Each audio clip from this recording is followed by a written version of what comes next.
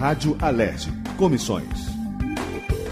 A Comissão de Transporte da Assembleia Legislativa do Rio quer proibir aplicativos que atuam no serviço de transporte particular de passageiros com cobrança, como o Uber e o Resolve Aí, segundo o vice-presidente da comissão, deputado Dionísio Lins, do PP, que participou de audiência pública com mais de 200 taxistas na quadra da Escola de Samba da União da Ilha do Governador na quarta-feira, 15 de julho, um projeto de lei de sua autoria será votado após o recesso parlamentar para proibir os chamados táxis piratas. A nossa finalidade da audiência pública é acabar com os aplicativos que são inidôneos. São aplicativos que foram criados e que fazem concorrência ao taxista colocando carro pirata para circular.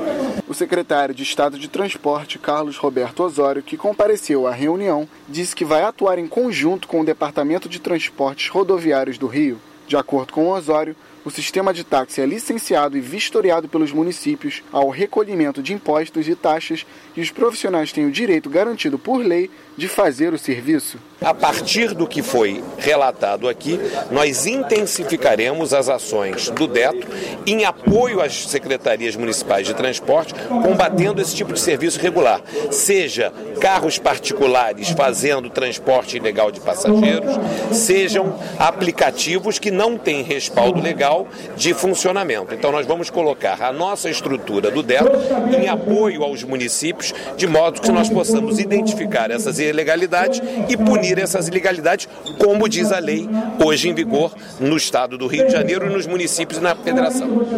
De acordo com o conselheiro da Federação Estadual das Cooperativas de Táxi do Rio, Marcos Lawrence, os aplicativos estão enfraquecendo a categoria, além de não pagarem os tributos ao poder público como cooperativas fazem. No próximo dia 24 de julho, os taxistas pretendem fazer uma manifestação às 6 da manhã, partindo de diversos locais da cidade e tendo como ponto de encontro o Sambódromo, no centro do Rio.